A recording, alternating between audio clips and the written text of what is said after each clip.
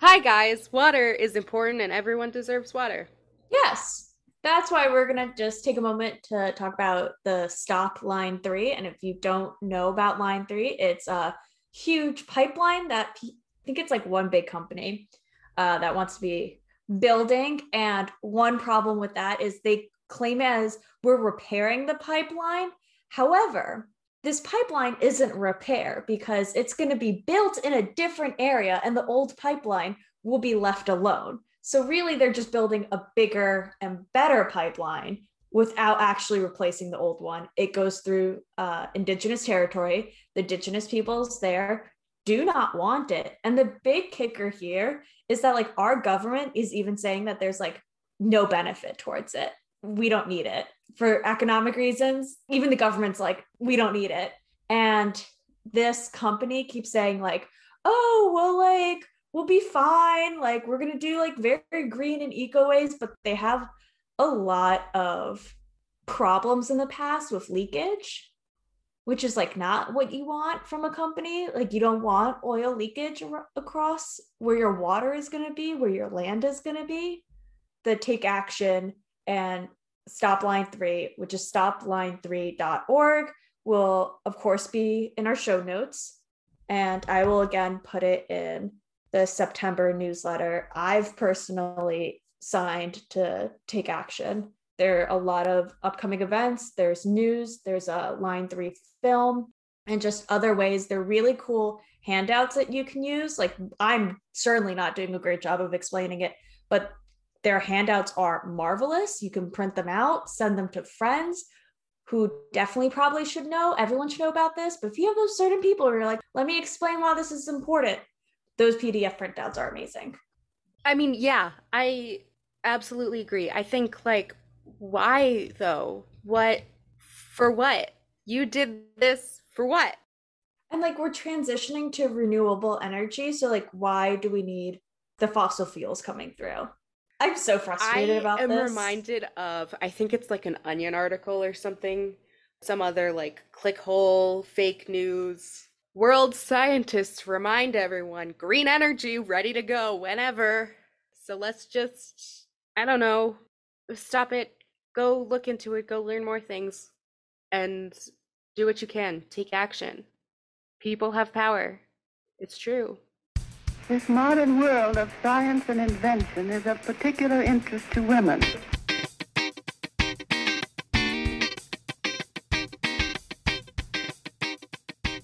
Hello and welcome to Lady History, the good, the bad, and the ugly ladies you missed in history class. Hey Lexi, what's your favorite antique? My favorite antique is anything related to my grandpa's soda company that his family used to own. I like the bottles and the crates and all that paraphernalia. And Haley, how old is your soul? Oh, at least like 2,375 years old. And I'm Alana, and the wonders of the ancient world weren't made by aliens, you're just racist. Oh, can I have that on a t-shirt? Cross Sure. stitched on a blanket. Yeah, so those are our t-shirts. Take your internet history lessons with more salt than the Dead Sea. We haven't made And that yet. We need to. we need to. Second merch drop. It's that and the wonders of the ancient world weren't made by aliens. You're just racist. Truly. Anyways, ancient ladies. Are we ancient ladies as archaeologists? Kind of. We're aspirationally ancient ladies. People aspiring to be ancient ladies. Except I don't want to have to eat ancient food. Y'all, that No. stuff nasty. Like, I was thinking like molds, but are you talking about just like recipes? yeah, like you know how sometimes in the archaeology world, someone gets a good idea that they're like, let's analyze the chemical compounds of the food that was made in this container we found. And You can say the wine at Cabri. It's fine. yes, that's one of the many.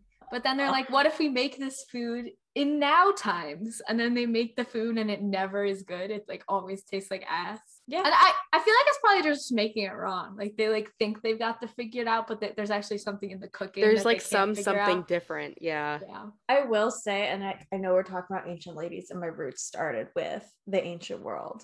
Like, I'm really getting into some contemporary things, Very true. and some contemporary, like where contemporary artists are bringing like the past and like reinventing it. Yeah. I'm obsessed with it. Oh, I'm I'm so obsessed. excited. Today, I will be talking about poet Yu Zhanqi, whose surname means fish and whose given name loosely translates to dark secret or mysterious luck. And can I just say, what a dope name. Like, I think you are set up for being cool for life with a name like that, like mysterious luck fish or dark secret fish or some variant of that. Like, pretty cool. And apparently that name is really rare. It's not a common name. So she just was meant to be special. Zhanqi was born in approximately 844 CE and died at the age of just 28. So she had a very short-lived existence in the 800s CE. Though she had a short life, her remarkable poetry has been preserved for centuries, obviously, since we have some of it still today. She lived in China during the Tang Dynasty and was known by the nicknames Yu Wei and Hualan, which mean young and profound and orchid, respectively, which I think are very nice nicknames. So all around, she got a good deal in the name department. Good nicknames, good real names. She became a concubine to a government official when she was 16. But because he had several concubines, she was basically just the one with like some cool talents that entertained the family, but she didn't have much value. And the official's first wife didn't really like her. So she sent her to be a nun at a temple. And I once again get to say my favorite Hamlet line, "Get thee to a nunnery." My grandpa used to say it all the time. I think it's hilarious. Basically, she lived and worked at a temple, but the definition of nun in her Taoist religion is very different than the definition of nun in Christianity. So she wasn't a nun in the Western sense. She was very adventurous and independent and traveled and such. She was known for being sexually adventurous, and this has been said to have inspired some of her writing. Though many stereotypes suggest that women in ancient China had little access to education, this is not always the case. In families where men decided women in the family could be educated, the girls were able to study.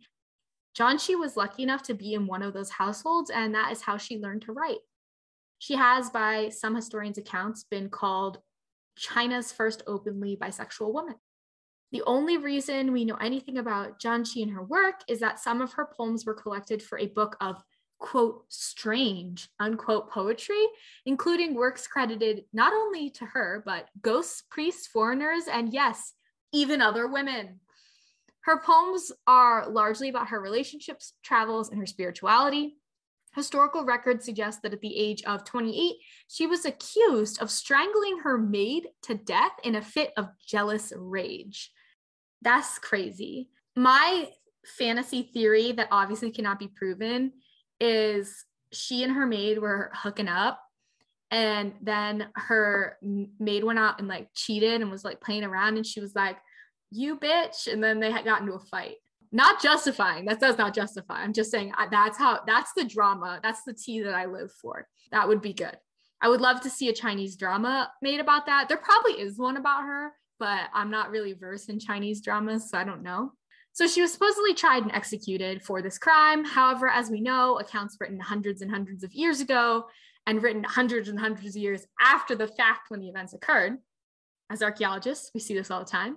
They can sometimes take on legendary qualities, incorporating fiction or the own author's biases into once factual lives. We see this with Greece and Rome a lot. We get like these scholars who hundreds of years later, and it's our most like contemporary account. That's kind of how her story was written. So we have to take some of it with the salt, as we were talking about earlier. So modern scholars think that this particular account of her death may actually be a reflection of the attitudes towards women who were independent and sexually active, not just in their marriage, but outside their marriage, during the eras when the accounts were written. So basically the authors, who were men, were saying, ladies, don't be frisky or you might end up a murderer. I don't see it as a one for one, but Okay. English speakers are able to enjoy Janchi's surviving work today thanks to the recent efforts of a writer from Singapore, Leonard Ng, who has translated her available poetry. And not all her poetry survived, but he's translated everything that has survived.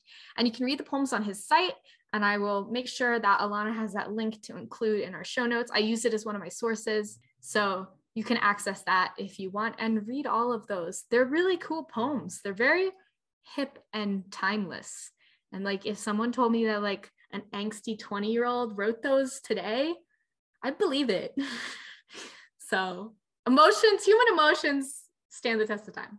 Humans across centuries and civilizations and continents are essentially the same. And that's why I'm an archaeologist.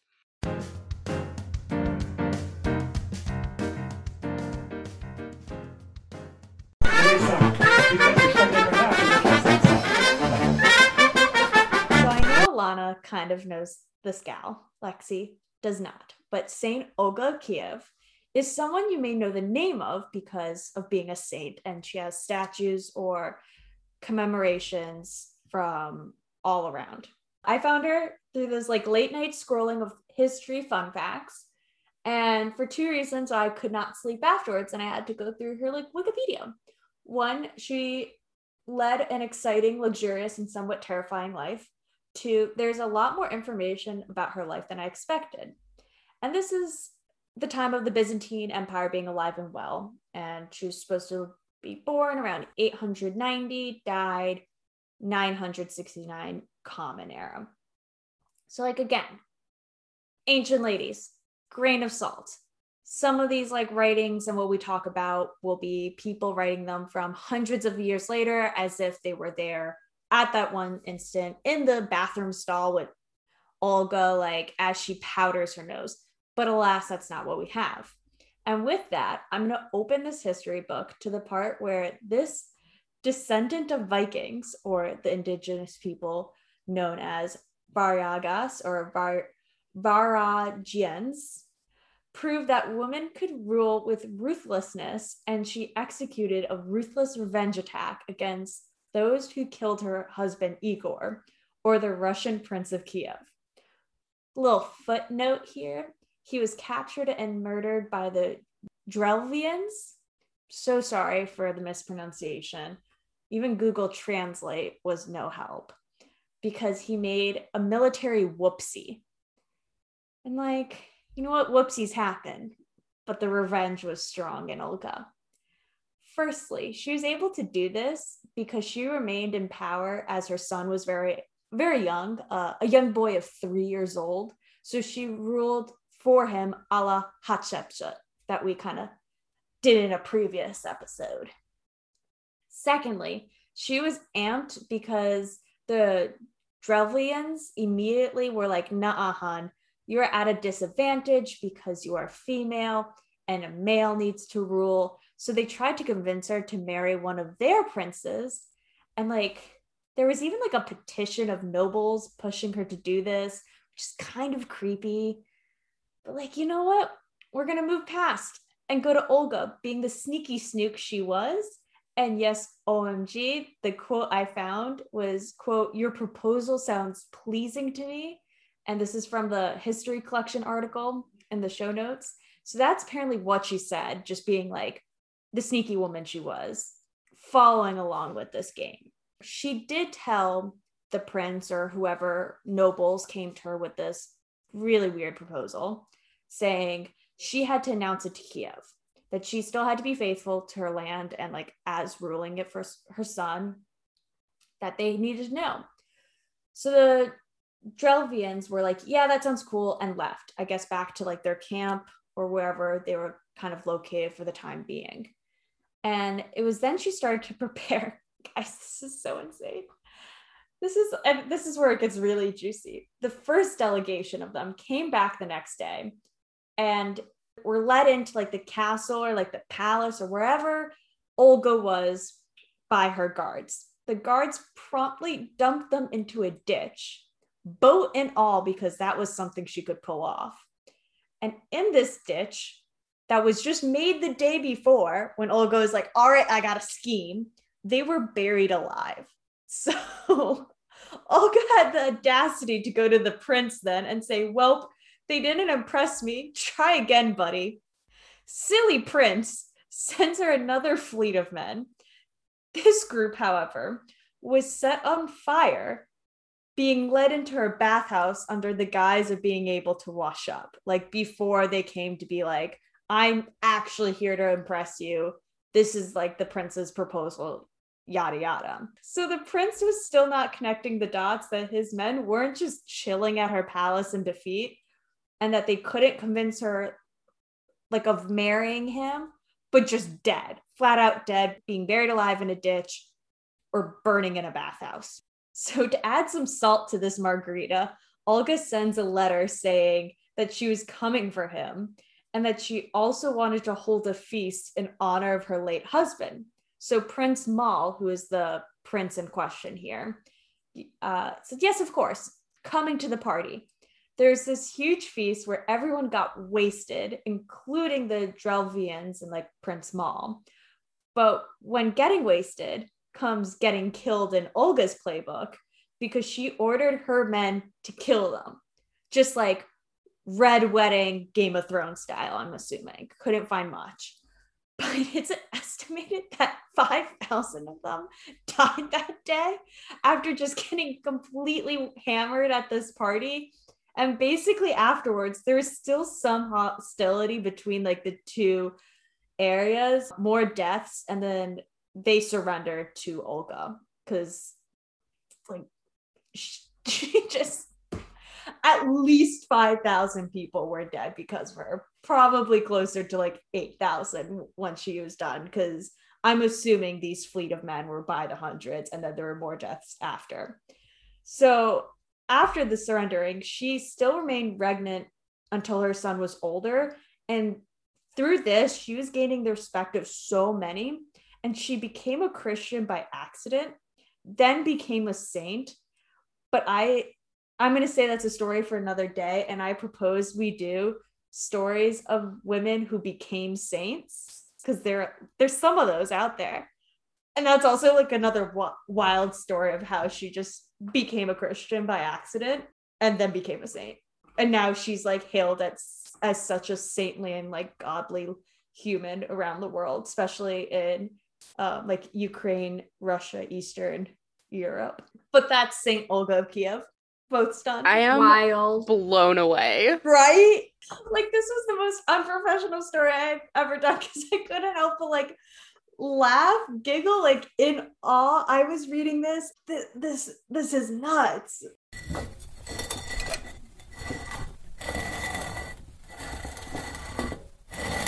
Okay, so heads up, I won't actually have a lot of sources because a lot of this stuff I just know. Account of being a huge Egyptology nerd, and this is actually the lady who inspired me to go into archaeology. There are books in further learning that I already owned prior to this research. They are just at my parents' house and not with me, and I would have used them as primary sources if I had access to them. According to my Thrift Books account, I bought them in 2015. And a lot of the museum-related sources are pretty roughly translated from German for reasons that I will get into when we get there. Basically, what I'm saying is the sources are for the listeners, not me. Neferuata Nefertiti lived in the 14th century BCE or the 1300s BCE. I get confused on that concept, so I try saying both. And a lot of the specific dates are just unknown, because the historical evidence has either not been found yet, archaeology, or just doesn't exist anymore. I would say at this point, she is one of the most famous queens of ancient Egypt, although primarily because her husband, Amenhotep IV, aka Akhenaten, was known for changing Egypt's state religious practices from polytheistic, meaning worship of multiple gods, to monotheistic, meaning worship of one god. Or deity in general. But that was short-lived and kind of ended up with both Akhenaten and Nefertiti being basically stricken from the historical record, which is part of why we don't really know Nefertiti's specific dates. That and the fact that this all happened over 3,000 years ago. I am having such a hard time balancing saying nothing at all and just info dumping for 45 minutes because I absolutely adore this ancient dead woman so much. A lot of what we do know about Nefertiti and her place in the royal court comes from art of this time period. A source on that specifically will be in Further Learning, that in looking for a link to it, I found out that you could just download a PDF of from the Met Museum's website. So we love that.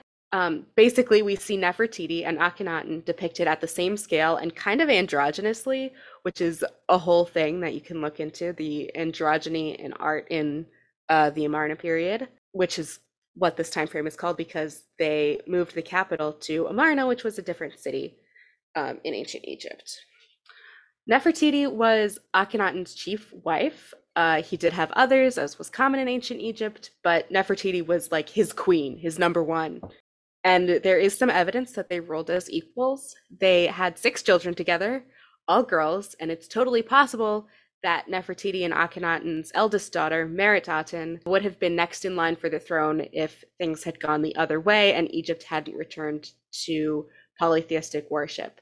That is a massive oversimplification, but there's only so much I can say in so little time without assuming too much of what the audience knows about this topic, and I am trying so hard to be accessible. Basically, in the time between Akhenaten and Tutankhamun's reigns, which is not a lot of time, there are 2 distinct kings named Smenkhare, Smenkhera, and Neferuaten, which was, if you'll recall, part of Nefertiti's name. So there is also circumstantial evidence that Nefertiti was just straight up pharaoh for a hot second there. There is a very famous bust of her in Berlin, Germany, because colonialism, and which is also why my museum sources are translated from German. Where we are now in the archaeology is that in 2017, some radar scans of King Tut's tomb found like a secret hidden chamber, and people were like, it's Nefertiti, but it turned out to not be, so what's up with her? It's still a mystery. She wasn't an alien though. I'm sure of that. She was just a person of color who did cool things, so racists think she was an alien. I am including mostly nonfiction Further Learning books, but I'm also including Nefertiti by Michelle Morin, which is a historical fiction book and one of my absolute favorites just in general. I genuinely could keep going, but I have had a very long week, so I will leave it at that. I also feel like I talked really fast through that one, but that's okay.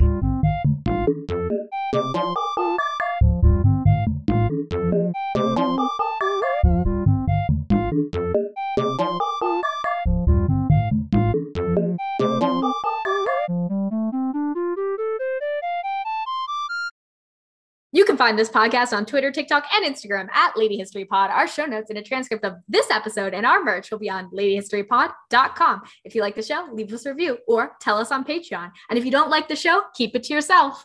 Our logo is by Alexia Ibarra. You can find her on Twitter and Instagram at LexiBDraws.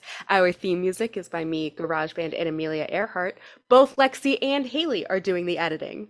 You will not see us, and we will not see you, but you will hear us next time on Lady History.